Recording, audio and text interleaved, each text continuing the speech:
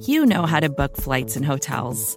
All you're missing is a tool to help you plan that unbelievable travel experience. That's why you need Viator. Book guided tours, excursions, and more in one place. There are over 300,000 travel experiences to choose from, so you can find something for everyone. And Viator offers free cancellation and 24/7 customer support for worry-free travel. Download the Viator app now and use code Viator10 for 10% off your first booking in the app. Find travel experiences for you. Do more with Viator.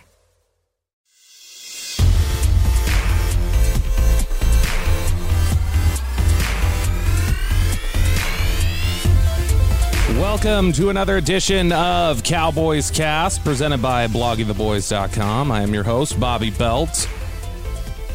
Coming up a little bit later today, we're going to talk with NFL receivers coach Phil McGeoghan, who was most recently with the Los Angeles Chargers. We're going to get him to preview the Chargers matchup a little bit and also talk about some of the things he saw on film from the Cowboys and some of his thoughts on Amari Cooper. And it's going to be a really enlightening conversation. I think you're really going to enjoy it. We're also going to take some of your questions that you submitted on Twitter. But before we move on to any of that, we are going to just quickly take a look at what happened with the NFC East on Sunday. And then I also want to quickly after that just address something that Michele Tafoya said on the Thursday night broadcast that a lot of people seem to miss. So after 1 week, the only undefeated team in the NFC East is the Philadelphia Eagles. They beat the Falcons 32-6. Jalen Hurts actually had an impressive day, 27-35, 264 yards, 3 touchdowns, no picks, another 62 yards rushing. It's the Falcons. They're terrible. As my buddy Patrick Walker said on Twitter, maybe everything wasn't Dan Quinn's fault. You saw how bad the Atlanta Falcons looked, not just on offense, but I mean, just all the trouble they had trying to stop the Eagles from doing whatever they wanted. Miles Sanders had a good day. Devontae Smith, Jalen Reagor. I mean, Jalen Hurts spread the ball around, was able to do whatever he wanted. So I don't know if that's indicative of the future of the Eagles, but at least it was they did what they were supposed to do. They handled the Falcons, and Jalen Hurts did it in an impressive fashion. The other two teams in the NFC East lost, of course. We had the Chargers, who are the Cowboys' opponent this week, topping Washington 20-16. Washington led for a good chunk of the second half, but Mike Williams scores on a 3-yard touchdown pass from Justin Herbert with 11 minutes left, and that ultimately was the death knell for Washington, 20-16. The Chargers win. Justin Herbert, against a really good defense in Washington, throws for 337 yards and a touchdown, so that makes you a little concerned about what he might be able to do against Anthony Brown and this Cowboys secondary who, have their struggles against Tom Brady, and the Chargers have a really good receiving group there. So tough task for Dallas's defense coming up, but interesting to note that Los Angeles handled that Washington defense pretty well. And then the other game, Jason Garrett was trending on Twitter yesterday, and not for a good reason for Giants fans. The Giants offense was terrible. They lose to the Broncos 27-13, and I think they said that was the first September victory for the Broncos since like 2017. I'd have to go back and look, but I know they beat the Cowboys in 2017, so it may have been that their last September victory was against Dallas for Denver.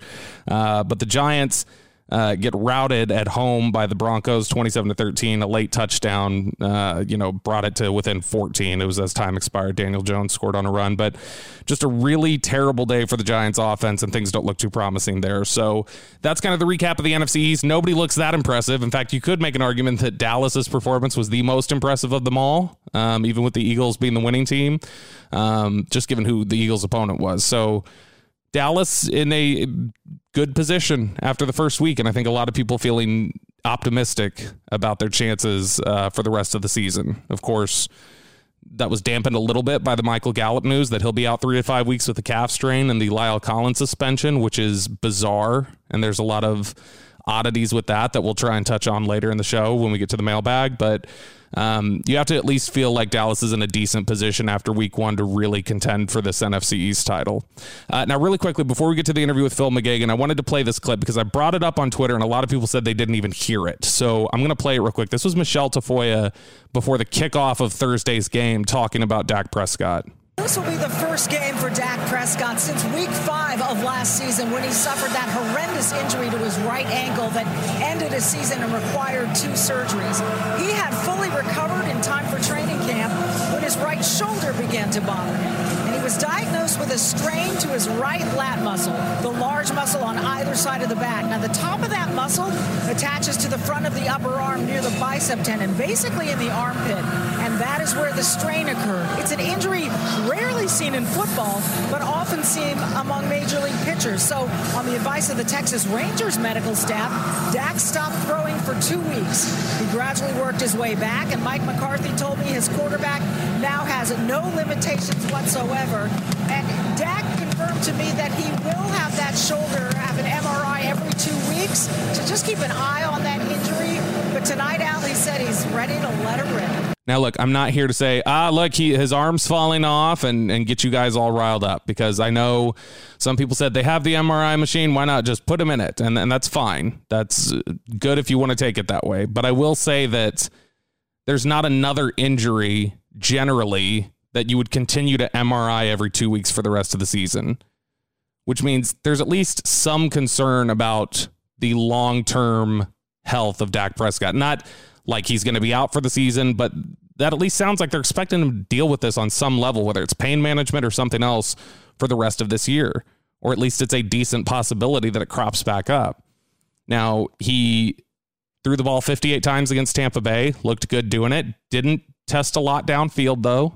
Part of that was probably the game plan, and not so much about his inability to do it. We can ask Phil McGeoghan for his take on that here in a few minutes, but I just thought it was interesting to play that clip because there were so many people who apparently missed it leading into kickoff, but it just seems like if it was no issue at all, if they were truly past all of it, you don't need to stick him in an MRI machine every 2 weeks for the rest of the season. That is something. That means something. So something to keep an eye on. Probably an issue where Dak is going to be dealing with pain management, like I said, most of the season. Didn't seem to hold him back too much in the game against Tampa Bay, but at least something we should keep an eye on. And it's just a continuance of just this bizarre air surrounding that injury. And some of the things the Cowboys have said and some of the ways they've handled it, it's just been odd. And so I'm sure it's ultimately nothing, but it's certainly been handled in a puzzling way. Now let's transition over. Let's talk with Phil McGeoghan. Joining us now is Phil McGeoghan. Phil is a former NFL wide receiver and has spent the last 15 years as a coach, including 8 seasons in the NFL, with his most recent stop coming as receivers coach for the Chargers for the last 3 years. We're going to chat with Phil about what he saw in Thursday night's game and get some of his insights on what the Chargers receivers bring to the table for next week's contest against the Cowboys. You can follow him on Twitter at Phil McGeoghan. Phil, thanks for joining us today. Hey, Bobby. Thanks for having me on. I really appreciate it. Absolutely. Excited to have you and your expertise here. And I know you watched the Thursday game that the Cowboys played against the Buccaneers, one that was disappointing, but maybe a bit of a moral victory, I guess. Let me start off with that. As somebody who's coached in the NFL and played in the NFL, do you believe in the idea of moral victories? No. So what it does, though, the first thing that you have to look at is this was an outstanding football game with 2 really good football teams, 2 outstanding rosters, and then also coaching staffs. So the NFL had an outstanding product on Thursday night. There was no question about that. They picked 2 teams to showcase. They picked the right 2 teams. But as for moral victories is concerned, I don't believe in that. But what I do believe in is the better competition you play earlier in the season, the more ability you have to correct the mistakes that are going to cost you games as you come down the playoff stretch in December, all right, and into playoffs in January, and then ultimately Super Bowl in February. I believe that this gives you an opportunity to learn more about your football team earlier, and you don't get away with those mistakes in close games and then get a little complacent, and then it comes back to bite you later on in the season. I think fans were encouraged because I don't know how many of them were confident they could hang with Tampa and Tampa's talent, but it was at least encouraging for them to walk away and see that Dallas was in it, and if not for, just terrible special teams or, a couple CeeDee Lamb drops, they could have won that game. What were your main takeaways from Dallas's performance? So I thought Dak Prescott was outstanding for a couple of reasons. His decision making, and there was a lot going on. With the RPOs, he had to assess the box count a number of times. He had to either hand the ball off or distribute the ball to the perimeter. They dropped back, I think, 58 times. He took 1 sack. He was unbelievable in clock management situations. I thought he looked fantastic. Obviously, the kicking game, they got to get some things squared away with, especially when you're playing Tom Brady and elite-level quarterbacks like that. But overall, I thought the Cowboys looked very sharp, especially for week one, and that's a very good football team. My thing is that, everybody had these concerns about Dak Prescott's shoulder and everything that had happened in, training camp and some of just the concerns people seem to have with how cagey the Cowboys were about the details of his injury and how much they were talking a little funny about it. And they've got a weird history on injuries to begin with. But, Dak looked solid, but also there was not a lot of downfield throws. I think he had, 2 attempts that were about 30 yards. But I mean, other than that, it was all pretty much underneath. Do you think that was an issue of potentially limiting him a little bit, like with his physical capabilities, or do you think it was more about that was just what the game plan called for? That's what Tampa was going to give him, and that's where they were going to try and get their profits. But let's look back to the last time Tampa Bay was on that football field. All right, they had Patrick Mahomes running for his life. They sacked him a number of times. That's a very good pass rush led by Todd Bowles, Casey Rogers. I mean, they got Jason Pierre-Paul. I mean, they got a number of guys that can get after the passer. I mean, you got to, the very first play of the game, they run the big box fade inside the 5 to get him out of the that backed up position that they were in with the punt. So I believe that it was more just, listen, our game plan is to take these pass rushers out of the game. Like, let's not let these guys wreck the game. And that's, to me, that's an intelligent strategy when you're dealing with a group of guys that can really ruin a Thursday night, really ruin an opening weekend.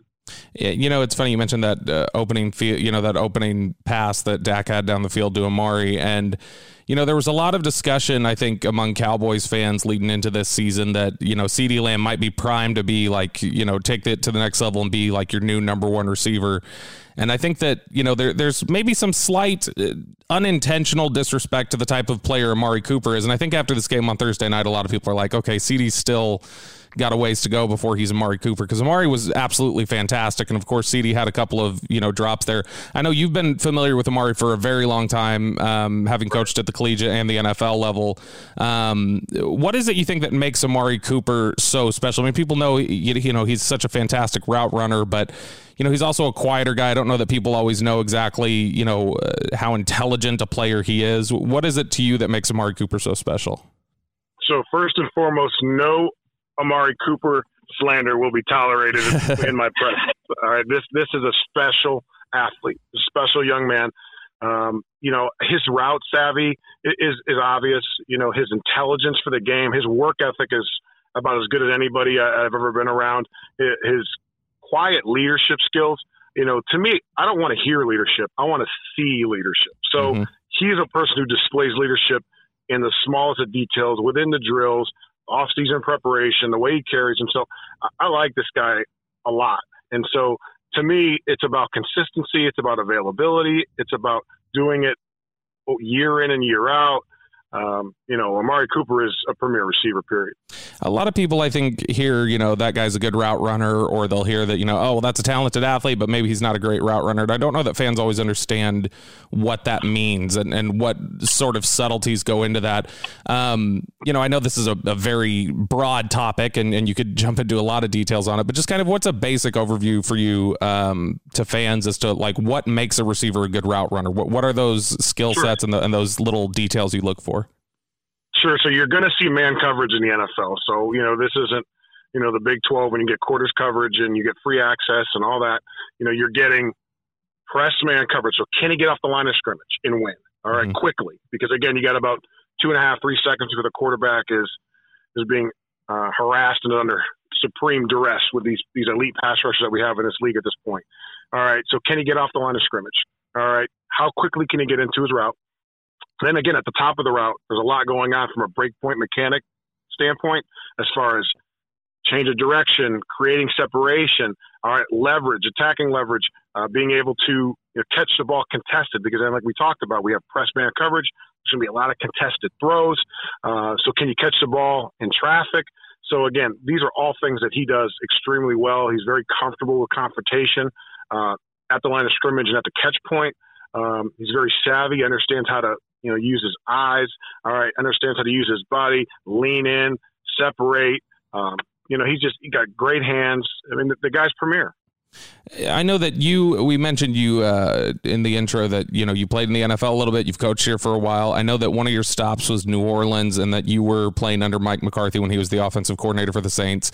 I think that there's a curiosity for Cowboys fans that they know Kellen Moore runs the offense and, Bones Fossil has a big say on special teams and obviously the defense is run by Dan Quinn. And so there's some people who I think wonder, all right, well, where's McCarthy's impact felt and what are his strengths as a coach? As somebody who played with him, where do you think McCarthy really excels as a coach? He's a premier play caller in this league. I mean, he's an unbelievable offensive mind. He's one of the best to do one of the best to do it over the last 20 years. I mean, him, Andy Reid. I mean, there's just a number of guys still around that are doing it at such a high level, who have so much success, who have so much knowledge and information, game planning wise. They understand, the whole big picture about what runs you can run into those fronts and what, pass concepts you can fit into those pass coverages specifically, and how to attack the zones and how to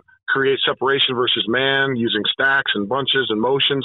I mean, this is one of the premier coaches in the NFL, and obviously the Cowboys is the highest valuation, in the world for a professional sports team. So they have, one of the best coaches to ever do it offensively, and I can see, all the concepts that Coach Philbin brought down to Miami when I worked for him for 4 years. Those concepts are being run, with Dallas. I mean, it's sound football. It's intelligent, schematic football that gives the players a chance to win and succeed. I mean, that's what I see.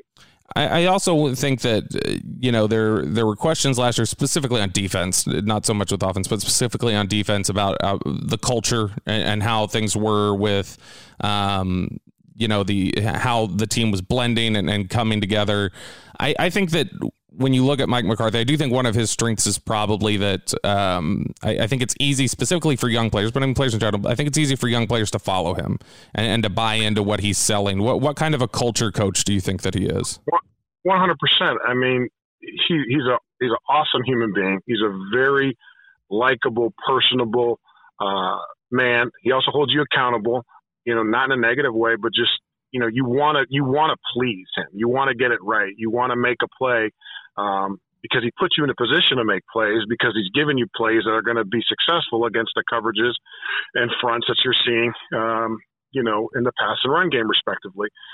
So he also hires unbelievable coaches. I mean, we have Joe Philbin, an offensive line coach. I mean, this is as detailed a person that you'll ever be around. Meticulous, fastidious. This guy just studies everything. So, he's got an unbelievable reservoir of information in the run game with Coach Philbin. Adam Henry, in my opinion, is top 5 receiver coach in the NFL. He's coached unbelievable players at LSU, where he had turned out Jarvis Landry and Odell Beckham. And then he obviously had an unbelievable run in the NFL with great players as well, developing young talent, managing egos, helping people understand the team mentality. So, Coach McCarthy not only is talented and a legend in the sport and an icon, around the league, but he attracts other like-minded coaches that are talented that can get the most out of their players. This upcoming week, Dallas is going to be facing the Chargers, a team that you know very well, having coached the receivers there for the last few years. We saw that, Anthony Brown got picked on a little bit by Tom Brady, and I think there's still some questions in the secondary, and they've got a tall task with that Chargers passing game coming in here. Justin Herbert, who looked really good against Washington, who's considered to be one of the top defenses in the league. You've got those receivers like Keenan Allen and Mike Williams that can make things really difficult for the Cowboys. What kind of challenges are they running into with this passing attack? So, Keenan is a guy who can really separate, versus man. He's very crafty versus zone, can find the windows. Herbert's got a rocket for an arm. He's athletic enough to escape pressure. You have Mike Williams, who, again, one of the better 50-50 jump ball guys in the NFL. Huge target, 6'3 plus, 215, 220 pounds. can run well for his size, unbelievable body control, makes plays. So, I mean, they're going to have their hands full with the Chargers perimeter. They acquired Jared Cook, who is a rare vertical stretch talent for the tight end position. So that'll be an interesting matchup to watch, even as the season progresses for the Chargers, because he does add a dynamic down the field that most tight ends don't really have in this league. And with Herbert's arm strength, I'm kind of excited to see what they're able to do. And you got Austin Eckler out of the backfield. I mean, with what he can do in space, it's tough. It's a tough matchup on linebackers if you're going to put him in the pass game. Oftentimes, if he does motion to empty, you got to dedicate a strong safety. Or if it's zoned, then the corner will just bump out and play him. But he does create some matchup issues from a personnel standpoint out of the backfield with Austin Eckler. It's funny, we talked there about Herbert, and he's a young guy and a guy who kind of burst onto the scene last year and showed he could compete right away. And it gets me thinking about how Dak Prescott steps in as a fourth rounder and leads the Cowboys to the best record in the NFC. And you saw young quarterbacks stepping in and playing well really early with Baker Mayfield in recent years and Lamar Jackson and Patrick Mahomes. It seems to have shifted a little bit. I'm just curious on a macro scale, your view of the league. Why is it you think that quarterbacks are more able these days, it seems like, than in the past, like, the 80s, 90s up through just a few years ago, that quarterbacks are able to step in as rookies and perform really well? Is that just a case of the NFL is picking up more college concepts, and so they're more familiar with what they're walking into? Or what do you think the deal is that young quarterbacks are able to step in and contribute right away? I love that question. It's a complex question. I'll do my best to keep it simple for you, from my opinion. But I feel like we've taken a little bit off of the younger quarterbacks as far as with some of the spread sets, like you said, like you alluded to, coming from the college ranks. They're playing with more spread sets. So, back in the day, the NFL was a lot of tight end, fullback, two receiver sets, 12 and 21, two tight ends, where you can find yourself with 7 and 8 man fronts. That means you got to have 2 plays on. You got to check it, change it to another play, and then you got to get them in the right play. And then, so there's a lot of communication that has to take place for these young quarterbacks, which oftentimes keeps them off the field, so they're not able to play as quickly as some of the older veteran players who might not be quite as talented as a younger player, but until they were able to make all the checks and get them out of these bad looks versus these bad fronts and these negative run plays that you're going to get hit with. If you see a strong safety Sam pressure under defense, you can't run outside zone into that, so you got to check weak side zone away to the split end side. It's happening so fast for these young guys, so you can't necessarily play fast as you would like to in the old 2001 to 2010 NFL. Things started to change there in 2010 to present, where you're having more open sets where the reads are more yes-no. So what I'm talking about with a yes-no is like these RPOs. Everybody knows about run-pass options. But, for example, the Cowboys will have 2 backs in the backfield. They'll motion Pollard out. If nobody travels outside the box and he's motioning to the 2 receiver side, that's a yes for Dak to throw the ball outside, because now we have 3 eligible receivers over 2 defensive backs. So it's easier for somebody to read rather than having to sit there and then check a play, get him into another play, and then what if the defense gets out of the pressure? Now you're running it into a bad look there. So, again, you're able to just say yes or no based on what you see in real time. You either hand the ball off or you spit the ball to the outside to the perimeter. So that's one example of it. And then, again, you could have off coverage. So, again, we have an inside zone play, and now we're running a speed out by a receiver versus off coverage. Yes or no? Does he have off coverage? Yes. The ball gets thrown out there. So, again, and you're looking at favorable box counts. Is there 7 men in the box? Yeah, there is. That means the ball must go outside. Is there a 6-man front? That means you hand the ball off. So I believe that what we've done is made it easier for the quarterback to make definitive decisions and play faster and play more confidently, allowing his athletic talent to take over. Phil McGeoghan is a fantastic follow on Twitter. You should check him out there. It's at Phil McGeoghan, and I'll spell that for you. McGeoghan is McGeoghan. Some wonderful insight there, and you'll definitely want to be keeping up with him on social media during this season for his insights like the ones you just heard there. Phil, thank you so much for joining us. We really appreciate it, man. No problem, Bobby. I'll talk to you soon. All right. Thank you so much to Phil McGeoghan for stopping by and giving us his insight. Hope to have him on a lot more this season. I think he's got a really unique perspective and can break down the game in a really accessible way for fans. And so if you enjoyed him, let him know about it on Twitter. Give us a shout, but I think we'll be having him on a lot more. He's a really, really sharp guy and somebody I enjoy talking football with. Okay, so I asked you guys on Twitter if there was anything specific you guys wanted to talk about, and we got some replies, so I figured we'll just open this up as a little bit of a mailbag. So the first one is from Dan Orlovsky, not the real Dan Orlovsky, of course, but it's somebody who at least is pretending to be him on Twitter. And they said, sounds like La'el Collins is getting a raw deal. Any input/thoughts? This La'el Collins suspension, which for those of you that have not heard it yet, which I'm sure you have, but Friday afternoon it was announced that he was getting a 5-game suspension for violation of the substance abuse policy. There's nothing on the books in the NFL drug policy that says a substance abuse issue is a 5-game penalty. There is for the second time you're punished for methamphetamines or for amphetamines and, Adderall and diuretics and things like that. That is a 5-game suspension. So I don't know if they're somehow taking that as precedence and applying it to La'el's case, and somehow it's still murky as to what exactly he was in the drug program for. There was a report on SI from Jason La Canfora that he's been tested 10 times a month for the last 18 months, which that's not totally unusual. I know there have been players before that have been tested with that frequency. Randy Gregory had talked about that when he came back. So it's not totally unheard of for that to happen. But I don't know why La'el would have been in the program, but missing these tests or refusing to take them or whatever the story is, because apparently it was not a failed test, missing these tests would result in this suspension only if he had already been in the drug program. So something's off here. We're missing a lot of details here, and hopefully we can get some more clarity about it. But as it stands now, we don't know exactly what he's in the program for.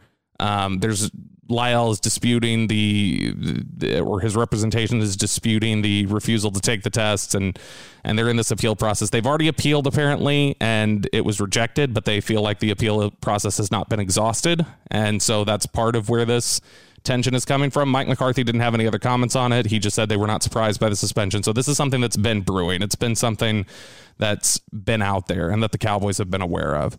It'll be interesting to see who plays at right tackle now. I don't know if they will opt for Zach Martin moving outside and continue with Connor McGovern inside.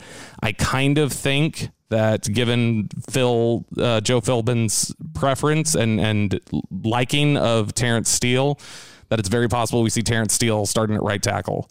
And that didn't go so great last year, but they've apparently been happy with his growth this offseason, and he was one of their weight room winners, one of their offseason workout winners. And so, they seem to feel confident enough in Terrence Steele to do the job at right tackle if need be. Next up, a lot of you asked about Anthony Brown and his issues. He, of course, had a really rough go of it against Antonio Brown and the Buccaneers. Todd Corey specifically on Twitter said, replacing Anthony Brown in the starting lineup is an important item. Save us, Mr. Belt. I'd love to save you. I don't see them replacing him in the lineup. I don't see them going out and making any sort of a move to replace him, whether it be through trade or free agency. The most I think you could hope for or consider would be Maurice Kennedy getting a shot at the starting lineup. But they didn't seem in a hurry to rotate Anthony Brown out of the game. Kennedy only got 2 snaps in the entire game. And this was a game where Dan Quinn was doing a lot of heavy rotation in the linebacker unit and in the defensive line unit. So in a game where he's looking for the right combination and looking for fresh legs, he didn't seem to want to sub out Anthony Brown. So I think you're just going to have to hope that things get better with Anthony Brown. If things get worse, it may come to a head, but I don't know that you can survive it getting much worse for an extended period of time. But sure, I'd like to see Maurice Kennedy get a shot.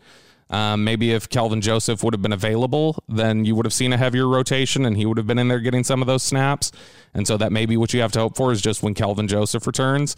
But again, that's a rookie and you're banking out a lot on that rookie. Now you lucked out or not lucked out. You should be grateful that Trayvon Diggs looked as good as he did against Tampa Bay. He looked like a legit, number one corner in that game, made plays on the ball, didn't get targeted a lot. When he was targeted, I think he only gave up one catch and it was for like 10 yards. So Trayvon Diggs is playing really well. And there's things to be excited about on that defense. I understand Anthony Brown is not one of them. And I don't know that that's going to change anytime soon. I think you're just going to roll with Anthony Brown and have to hope that his play improves, because I don't know that he's coming off of the field. A couple other people asked about the Michael Gallup situation, which with that calf strain, he's out 3 to 5 weeks reportedly. Mike McCarthy just called it a multi-game injury, but the report out there is 3 to 5 weeks. Cedric Wilson should be the one stepping up here, and he'll be in the rotation a little more heavily. They've got Noah Brown behind him, and I know the Cowboys like Noah Brown, but Cedric Wilson is a guy that has Dak Prescott's trust and that has worked well with Dak. I mean, we saw in the Seattle game last year that they had chemistry there, and they've worked together for a few years now, and I think really connect well, and that's a guy that Dak would vouch for. So I think you're looking at Cedric Wilson stepping in and being the guy that they want to step up and enter this trio of receivers with CeeDee Lamb and Amari Cooper. So I'd look for Cedric Wilson to be the guy that steps up, and I think you should feel good about that. Not as good as Michael Gallup. Michael Gallup is a better player, but I think there is some comfort in the fact that Dak Prescott is as comfortable with him as he is, because that is a big part of that receiver and quarterback connection, is the level of comfort that the quarterback has with his target, and he has a lot with Cedric Wilson. All right, and final question here we got from a gentleman named David Hellman.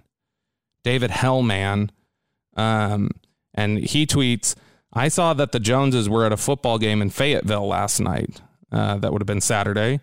Maybe you could walk us through that and how that game went. I don't know if that's relevant to the Dallas Cowboys, because Saturday night would have been college football, I guess.